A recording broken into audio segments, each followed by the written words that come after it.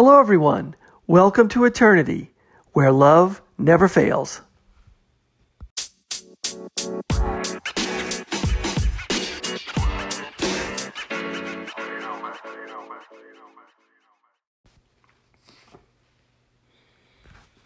Hello, everyone. Thanks for listening. This is the Eternity Bible Study Podcast, where we walk through the Bible together every weekday, Monday through Friday.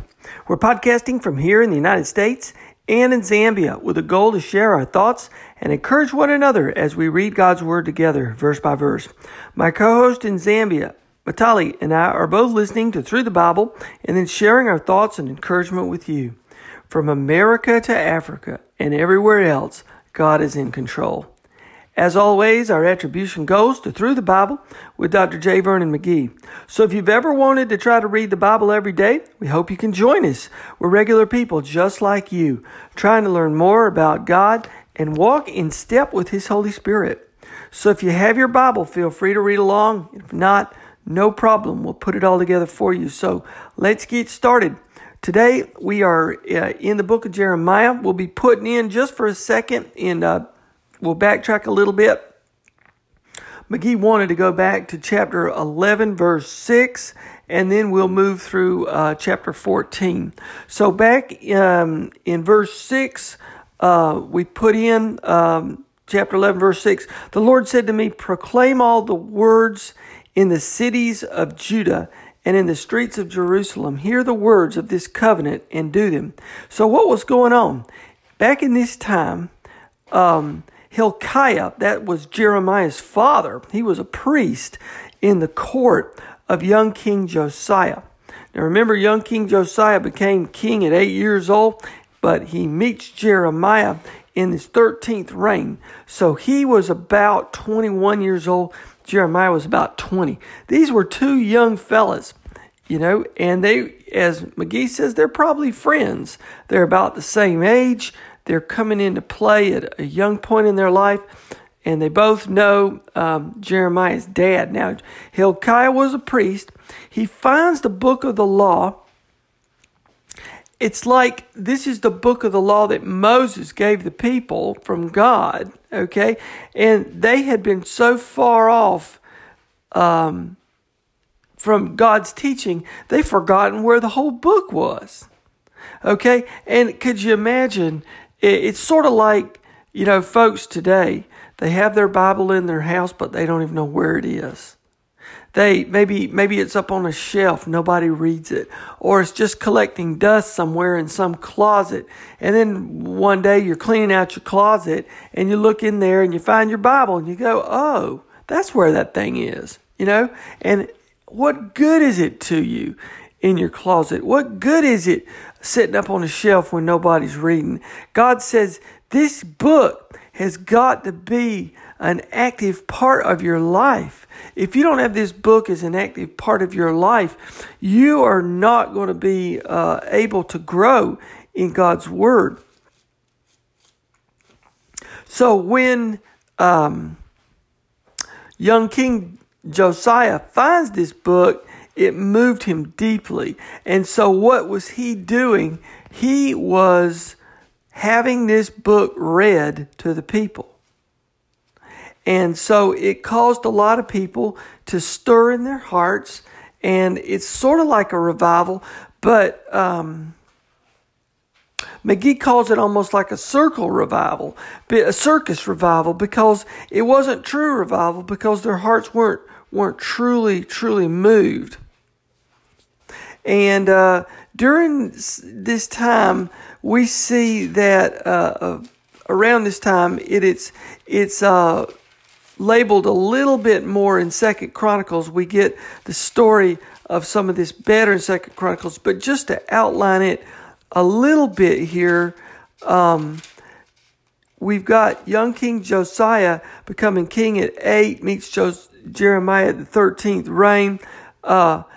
Later, we're going to find that young King Josiah does battle with the king of Egypt, Necho, and it's kind of a ill-advised battle here, and he gets killed. Now this is Jeremiah's probably only friend.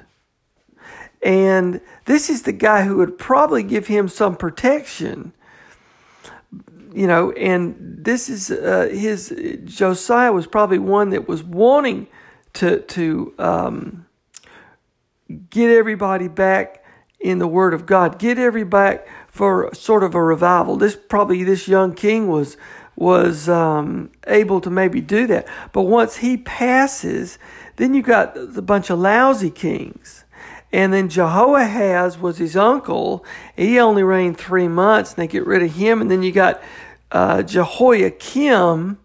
He was the son of Josiah, and he didn't really like his dad's revival movement. So he rejects that.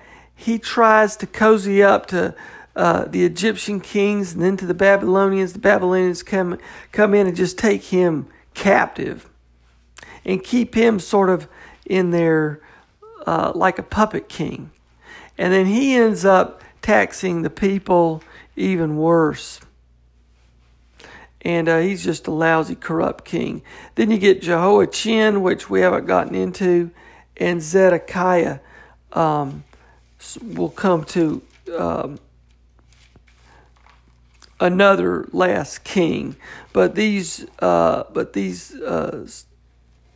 early initial kings were pretty bad replacements for young King Josiah.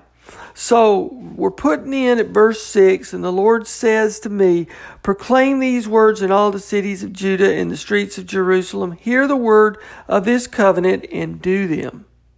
So this is the covenant of the book of the law. This was the old covenant, the Mosaic law, okay? And he says earlier in the chapter, cursed be the man who doesn't hear the words of this covenant.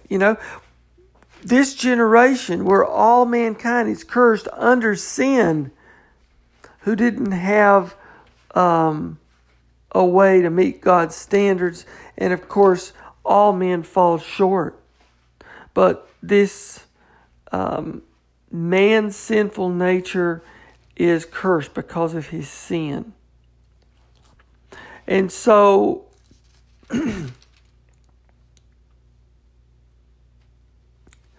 we see down in verse 21, therefore thus says the Lord concerning the men of Anathoth. This is where Jeremiah was from.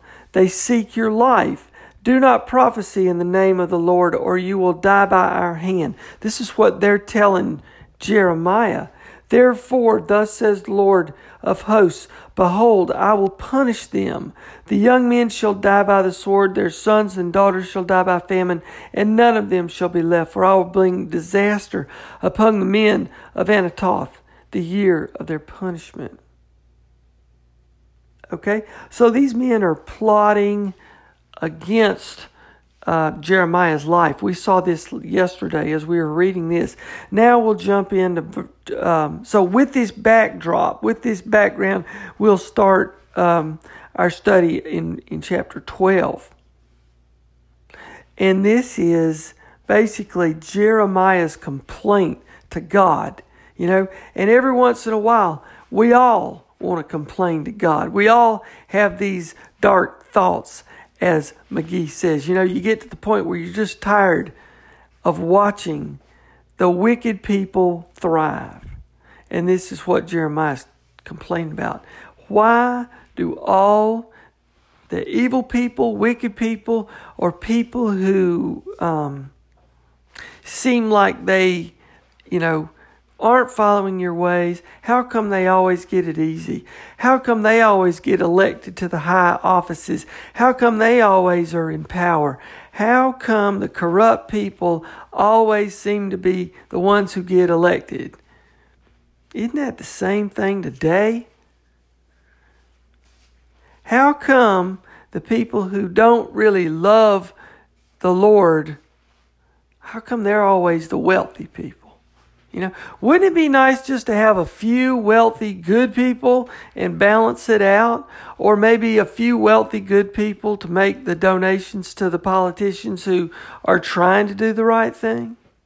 but it just seems like the corrupt people always are there. This is what Jeremiah is talking about. So let's read now and listen to his words. Jeremiah's complaint. Righteous are you, O Lord, when I complain to you.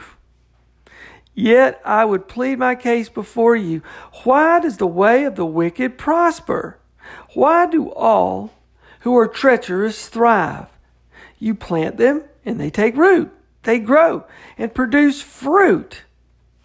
You are near their mouth, but far from their heart. But you, O Lord, know me. You see me and test my heart towards you. Pull them out like sheep for the slaughter, and set them apart for the day of slaughter. How long will the land mourn, and the grass of every field wither? For the evil of those who dwell in it, the beasts and the birds are swept away, because they say, he will not see our latter end. Jeremiah is saying, how long is all this stuff going to go on? And how long is all this evil stuff just seem to occur and you not take care of it? You know, it's a complaint. Jeremiah is laying himself out there. He's a young man. He doesn't have a lot of experience, but he's doing what God's telling him to do. And around this time, his probably only friend and really only connection was the king, who would have protected him from all these threats on his life. Now he's finding out from God that there's all these threats on his life. And he's saying, God, why don't you get rid of these folks? Make my job easier. Now the Lord's answering him back. And basically, what he's going to tell him is he's going to say, if you're complaining to me now, number one, I know what I'm doing. And number two, you ain't seen nothing yet. Okay? So let's see what he says. Verse 5, if you, and this is God talking back to him, if you have raced with men on foot and they've wearied you, if this is making you tired, how will you compete with horses? Okay? How are you going to compete when things get worse? And if in a safe land you are so trusting, what will you do in the thicket of the Jordan? What are you going to do when you get taken away to Egypt? For even your brothers in the house of your father have dealt treacherously with you. They are in full cry after you. Do not believe them, though they speak friendly words to you. So God's saying, look, you ain't seen nothing yet, and things are going to get a whole lot worse. And you're not even going to be able to trust your family and friends. And God's saying, look, I've forsaken this whole place. I have given over my whole heritage. And the heritage is going to be like birds of prey. Like he's talking about the Babylonians. They're going to be circling all around. This is in verse 9. Now we'll drop down to verse 15, chapter 12. And after I have plucked them up, I will again have compassion on them, and I will bring them again, each to his heritage and each to his land. Okay? So God's going to tell him that he is going to pluck out the people from the nation. These people are going to be carried away in captivity to Babylon. And it's going to be bad. But he's going to have compassion on them, and I will bring some back to the land. He's going to bring some back.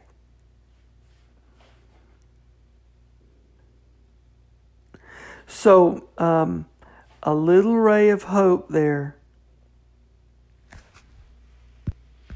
Now, chapter 13.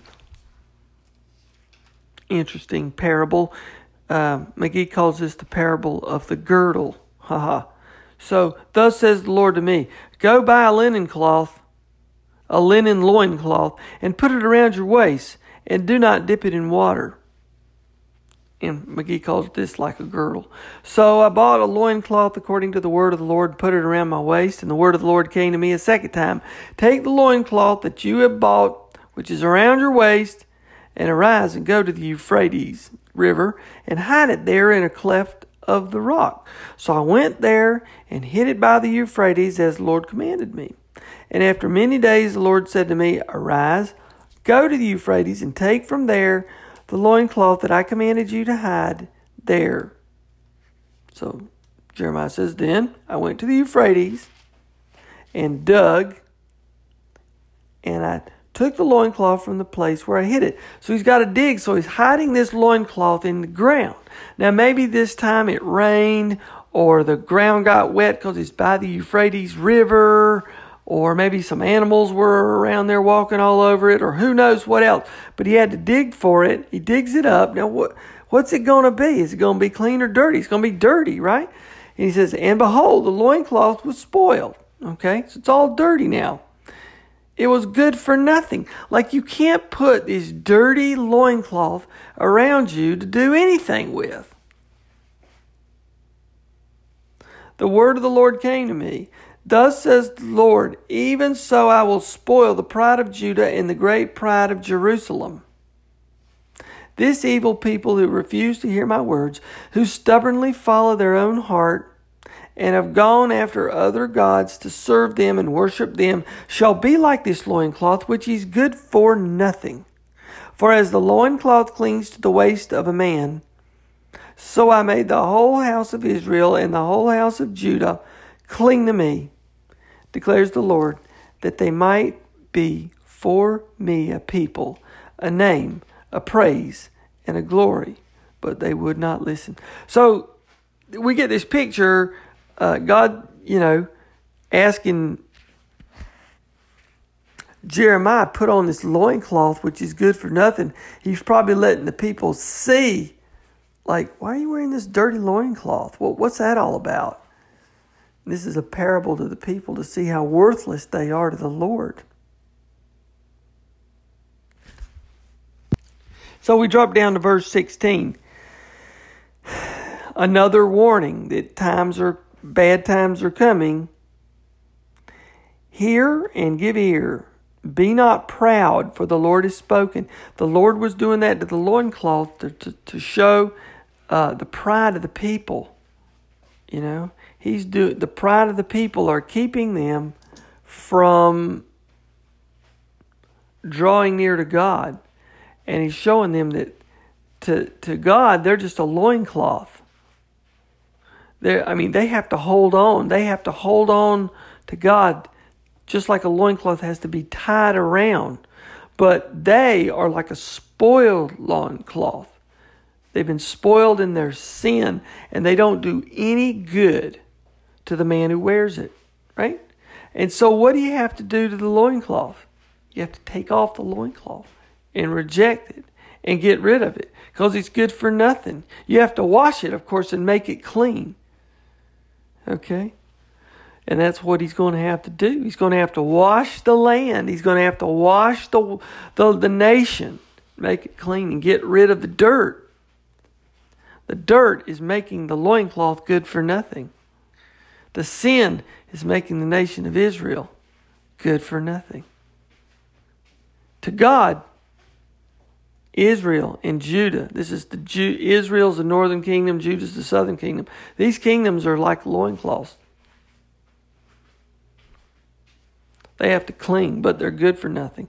So, verse 16, give glory to the Lord your God before he brings darkness, before your feet stumble on the twilight mountains, and while you look for light, he turns it into gloom and makes it deep darkness. But if you will not listen, my soul will weep in secret for your pride. It's the pride that's keeping them in sin. Pride is making them not want to turn from their own ways to God's ways. Why would you want to do it? Because you're going to look silly to somebody else. Because you're going to look like a square, or because you're going to look like, somebody who's too preachy. You're not popular anymore. The popular culture says sin is better. And you're going to look old-fashioned. You're not going to be cool. Or maybe you're not going to be powerful or popular. Or to do the right things is going to mean giving up some possessions or the easy way. So pride is keeping a lot of people from following God. And then we drop down to verse 19. All Judah is taken into exile, wholly taken into exile. Lift up your eyes and see those who come from the north. Okay, he's talking about an evil coming. Babylonians are going to come. And then we see in verse 23, can the Ethiopian change his skin or the leopard change his spots? It's a rhetorical question here. Of course not.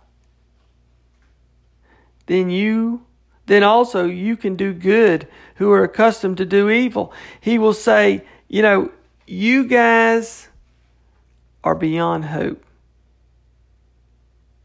Because you're trying to do good for yourself, not to do good in the name of the Lord. It's because of your own pride. You won't follow my teachings. So he's telling this people, leopard can't even change his spots. He's not going to. He's content with doing evil. The loincloth is ruined. And it's time to wash the loincloth. But even there, he throws little things in like, if you would just get over your pride.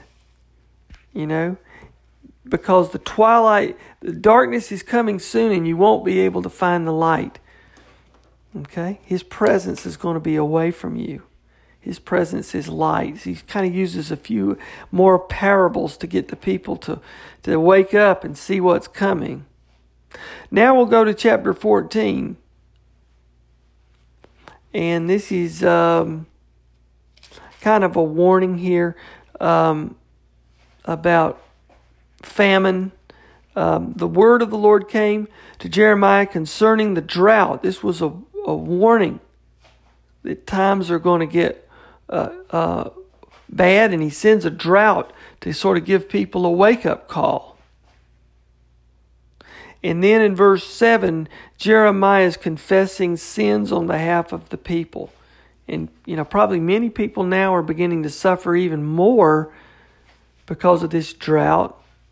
Verse 7, though our iniquities testify against us, act, O Lord, for your name's sake, for our backslidings are many. We have sinned against you.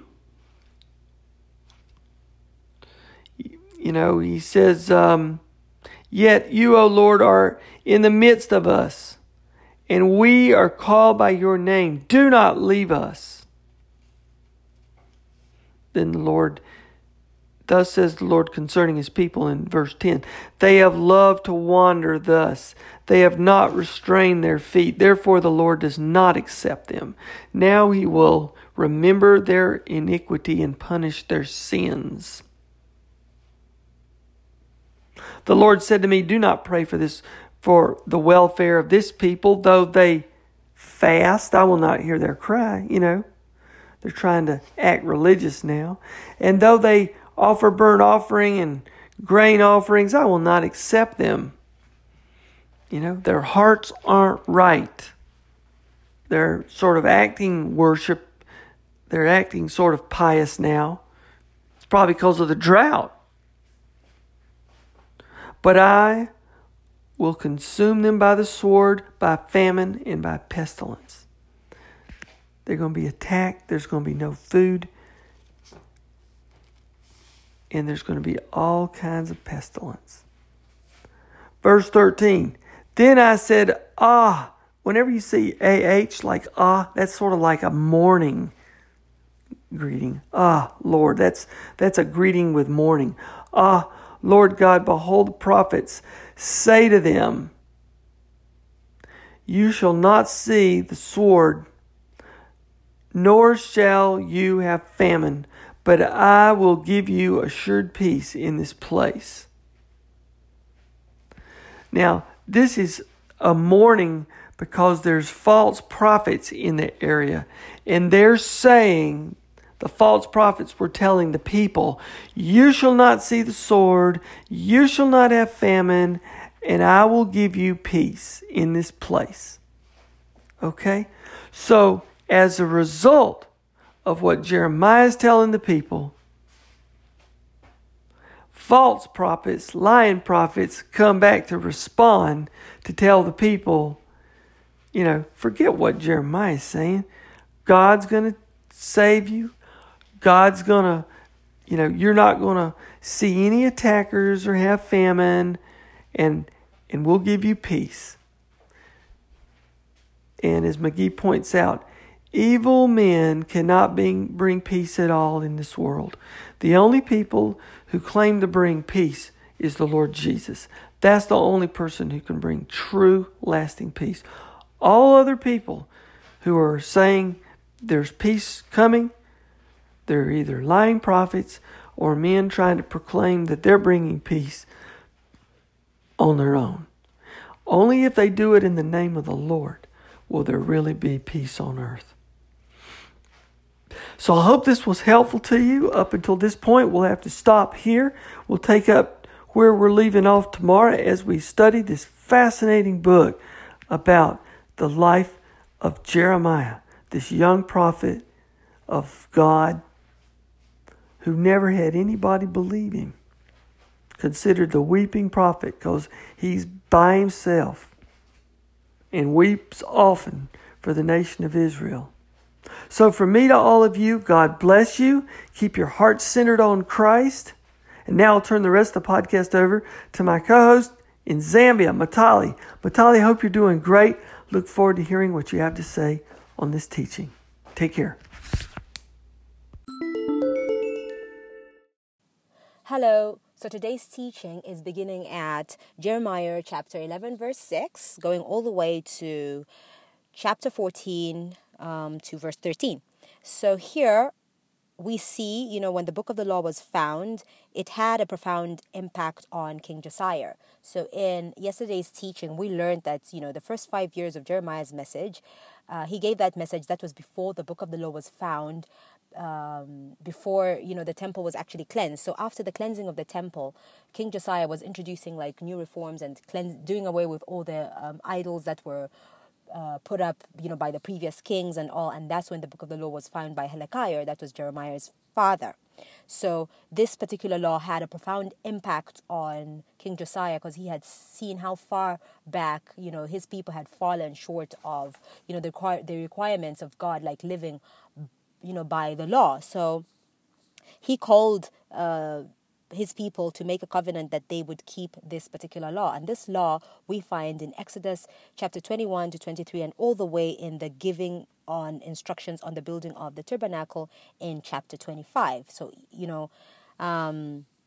what we have is, man's relationship to his neighbor, man's relationship to others, property, and how he should conduct himself as God's man. And, the people took an oath that they would keep it, but, the revival was largely on a surface basis. They were, a few people who were actually converted, but, there was a lot of reformation and people were like, there was this hype going on because that's when the book of the law was found and it had this profound impact on the king and,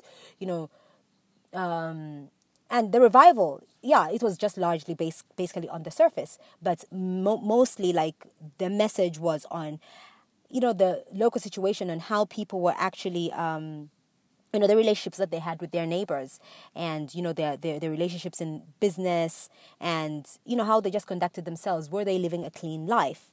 So that's what we have here. So chapter 11 at verse 6, it reads, "Then the Lord said to me, proclaim all these words in the cities of Judah and in the streets of Jerusalem, saying, hear the words of this covenant and do them. So here, the people promised that they would do this. They would actually follow the law according to the book of the law that was found. But it wasn't long that they would, that they went back to their old ways, because was just a surface revival. And this is what we tend to see in our local situation today, because, people feel, oh, hey, I've been touched by the Spirit, and, I'm touched by, like there's a crusade and there's like someone singing beautifully, and, the message is like really, really well, and all the message is like impactful and very powerful. And, people get touched and people just think, oh, this is revival, but, they've heard the message of the Lord. But, what next after you hear the message of the Lord? Are you going to live? What next after salvation? Are you going to live by God's word? So, even Josiah made a grave blunder, after this revival and all that was going on. And he made a grave blunder, and he went against the king of Egypt. That was Pharaoh Necho. And they fought at the Battle of Megiddo. And Josiah was fatally wounded and he died. And Jeremiah mourned. He mourned bitterly at King Josiah's funeral. And we find this in 2 Chronicles verse 35, and verse 35, 2 Chronicles chapter 35, chapter 35, verse 25, sorry. So let me just quickly turn to 2 Chronicles chapter 25, verse 35, which reads, chapter 35, verse 25. Let me just go to chapter 35. Yes, okay. So 2 Chronicles chapter 35, verse 25 reads, Jeremiah also lamented for Josiah, and to this day all the singing men and singing women speak of Josiah in their lamentations. They made it a custom in Israel, and indeed they are written in the Lamentations. So, he lamented, at the death of Josiah, because this is somebody who was trying to, bring back that, moral sanity, that, clean living. And he lamented. Jeremiah wept at King Josiah's funeral. He wept bitterly because he knew what was going to happen afterwards. The people would return back to idolatry, and they would sink even further down into immorality, which they actually did. So Jeremiah gives them a message which they don't want to hear. And, the last part of chapter 11, he had to leave his hometown of Anathoth, because Josiah would have been there to protect him, because Josiah was looking at, changing their ways in which they had actually accustomed to living in idolatry. And Josiah would have protected him if he was alive, but Josiah was no more. So after Josiah, Jehoahaz comes onto the throne, and he was on the throne. He was an uncle to Josiah, and his mother's name was Hamutal. And he reigned for only 3 months, and there was total iniquity during this particular period. And it was a period of evil doing. So after him, there is Jehoiakim, the son of Josiah, and he was made king by Pharaoh Necho. And in return, Jehoiakim taxed the land and paid tribute to Egypt. And it wasn't long before Nebuchadnezzar defeated the king, the Egyptian king, and Jehoiakim became the vassal of Babylon for 3 years. And then he rebelled. The king, which was, he rebelled against the king. Against King Nebuchadnezzar, which was a warning against Jeremiah, because Jehoiakim wasn't just going to listen to Jeremiah. He warned him, do not rebel against Nebuchadnezzar, because the effects are going to be drastic. And Jeremiah warned, and he also warned against an alliance with Egypt. He told him you cannot form an alliance with Egypt. But and Jehoiakim, he didn't pay him any attention to this warning, and he became more corrupt than any of the other kings before. So now we're entering into an evil period in the life of the nation of Israel, and the only light that was left is Jeremiah. And on top of that, Jeremiah was forced to actually leave his hometown. So Jeremiah, he must have had, what any honest man, any honest Christian person can have, having gone through all these problems and all. I'm sure, doubts began to creep in, and questions, dark thoughts that make one wonder why God permits certain things to happen to good people. So it's the more spiritual people that, today bad things actually happen to them. You see, it's just one trial after the next, one bad thing after the next. And, we tend to always question ourselves, why do bad things just happen to good people? And Jeremiah, being, a good God-fearing, spiritual person, doubts must have crept in his head, and he must have thought, why is this happening? So we move on to chapter 12. So chapter 12, verse 1 to 3 reads, Righteous are you, O Lord, when I plead with you, yet let me talk with you about your judgments. Why does the way of the wicked prosper? Why are those happy who deal so treacherously? So, Jeremiah is asking, why does the Lord permit his own to suffer and the ungodly to actually prosper? And this is what we tend to always ask ourselves. If you look around, it's the unjust, the corrupt, look at our political leaders. They're the ones who go on prospering and benefiting, and, there's so much iniquity, and they rob from the poor. And it's no one but God who has the answer. So I don't think Jeremiah was given the answer that he wanted.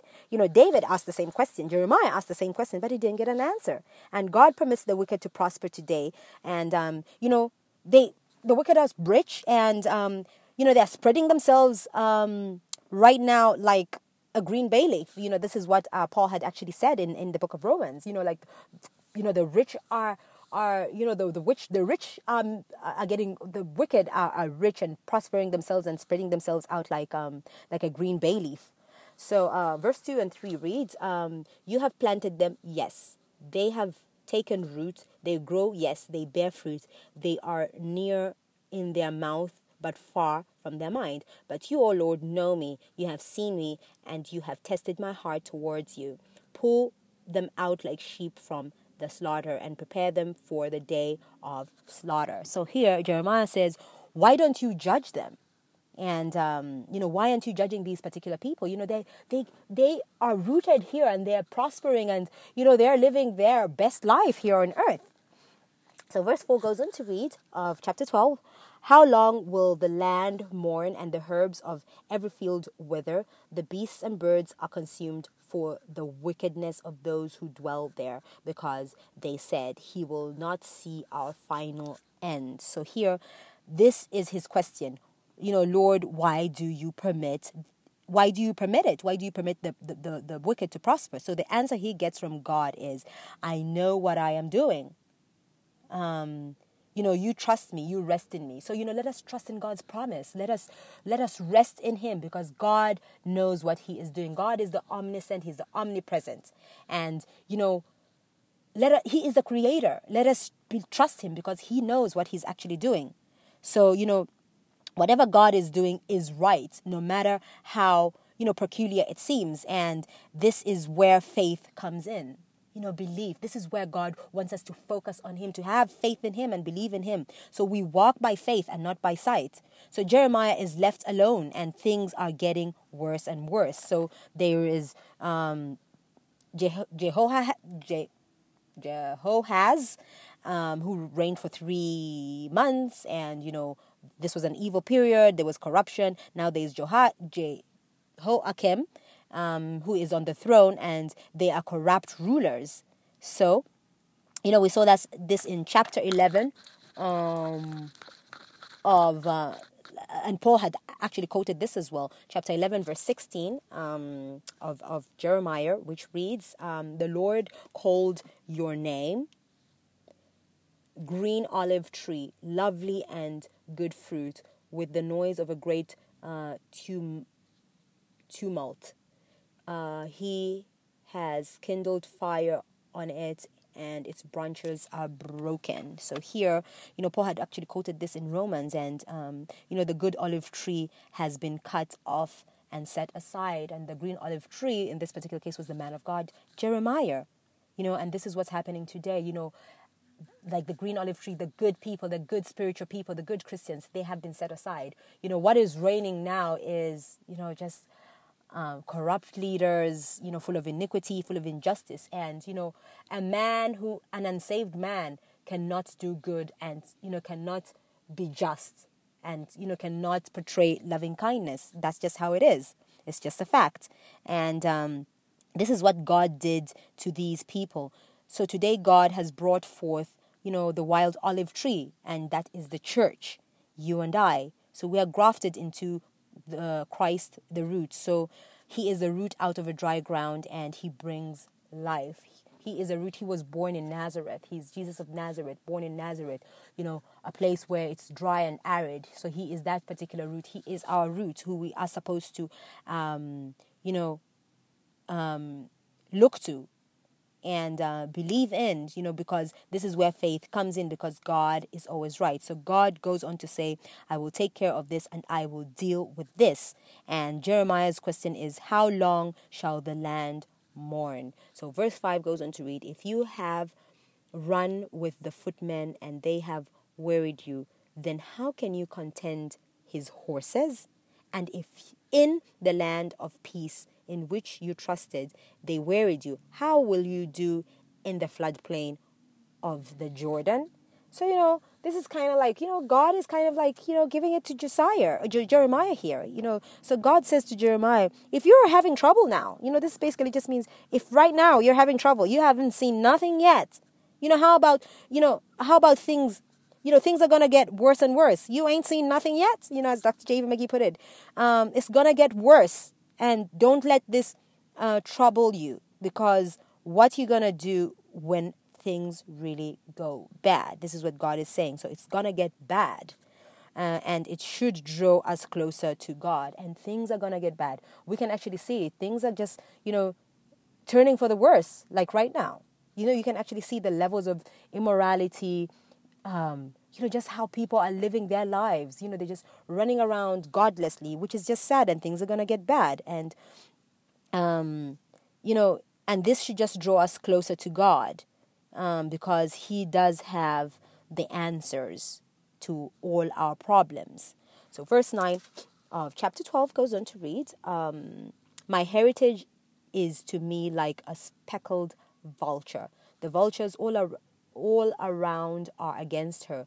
Come and assemble all the beasts of the field, bring them to devour. So here God says, Jeremiah, you are a speckled bird. You are the chosen, like you are one of my chosen, children. You are a speckled bird, and he was standing for God.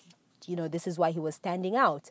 And, God's people go through a lot of tribulations, the saints, God's children. So he was standing for God, and he was standing out. This is why God was saying he was a speckled bird. So verse 15 of chapter 12 goes on to read, then it shall be after I have plucked them out that I will return and have compassion on them and bring them back, everyone to his heritage and everyone to his land. So here, the question is, why are the wicked prospering? And God will take care of that. This is what God is saying. So what's going to happen is that they will go into captivity, but God will bring them back into the land, because, God, our God, is a God of grace, and he's a God of second chances.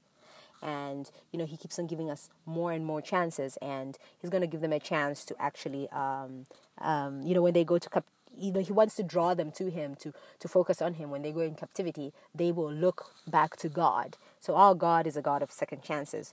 So moving on to chapter 13. So chapter 13 here, we have the parable of the girdle. So verse 1 of chapter 13 goes on to read, thus the Lord said to me, go and get yourself a linen girdle.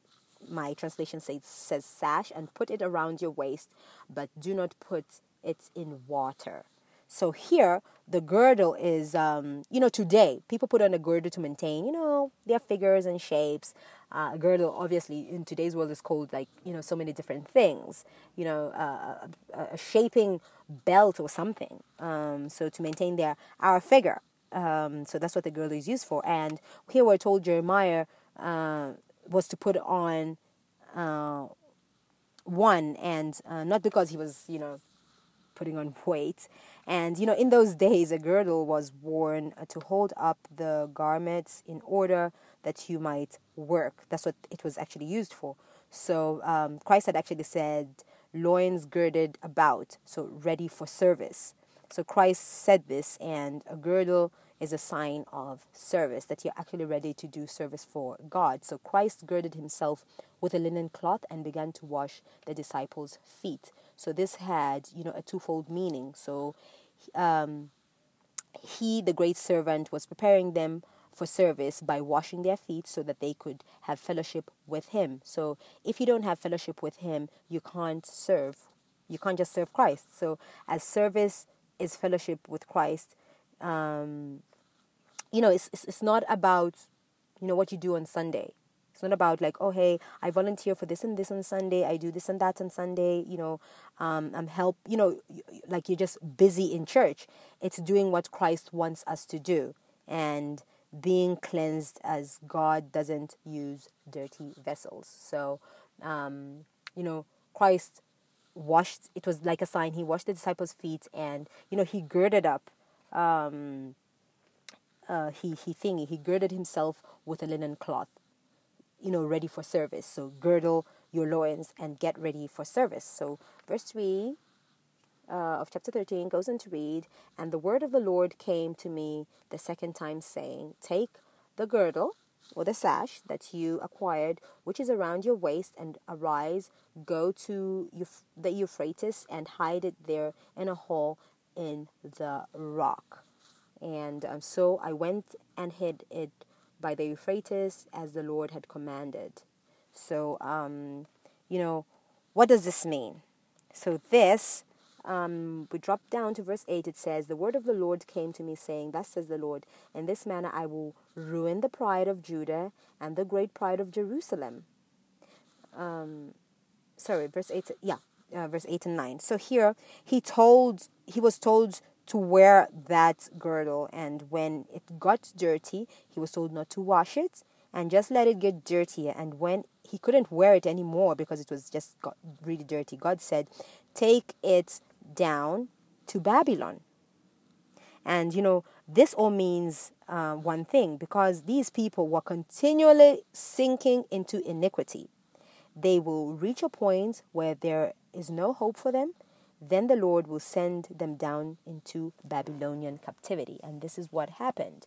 So if we skip all the way to verse 16, it says, give glory to the Lord your God before he causes darkness and before your feet stumble on the dark mountain. And while you are looking for the light, he turns it into the shadow of death and makes it dense darkness. So here God is saying it's getting late now. It's getting dark. It's getting nighttime now, and it will be dark, and you won't be able to go anywhere because you can't see, because you're lost in the mountains, because it's like really dark.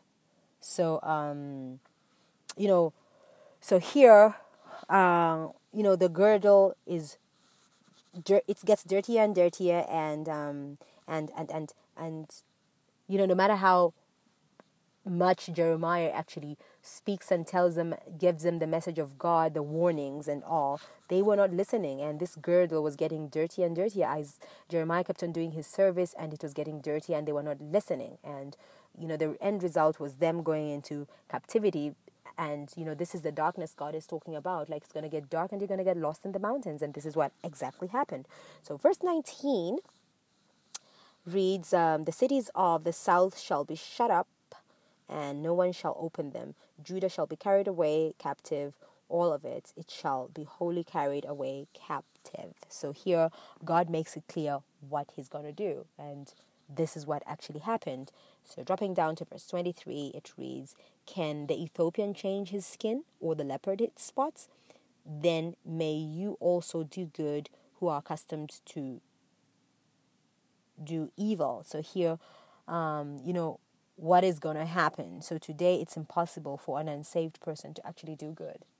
An unsaved person, in as much as, yes, they'll try and do something good, but they do it with their own selfish motives. So, if I have all these do-gooders who are doing what they're doing for show, they're doing it for man, and they're not doing it for God. And this is what we actually have today. An unsaved man cannot do good. They do it for their own benefit, for show. So, Dr. J.V. McGee actually started a little bit of chapter 14, but I will leave it for the next study. But he did read the beginning of chapter 14, where God sends a drought and as a warning during the time of Jehoiakim, and it reads, "The word of the Lord that came to Jeremiah concerning the droughts. Judah mourns and her gates languish. They mourn for the land, and they cry of Jerusalem has gone up." So because of their backsliding ways, verse 7 goes on to read of chapter 14, "O Lord, though our iniquities testify against us, do it for your name's sake, for our backslidings are many. We have sinned against you."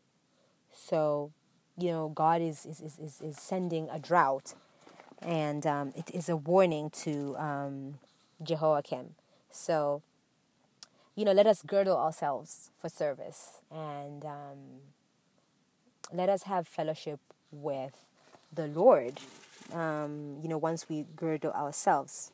So we can't, if we don't have fellowship with the Lord, if we don't do what's right, we can't serve God. You can't choose to live your life one way on a Sunday and go to church and do all these, just get busy. And then, come Monday, how we treat our neighbors, how we do our business practices and ethics is just wrong. And this was the law that Jeremiah was going about, how we're living our daily lives. Let us live a clean life, if we want God to use us, because God does not use dirty vessels. So yeah, this is today's teaching. Thank you all for listening in. God bless and have a pleasant day. Bye-bye.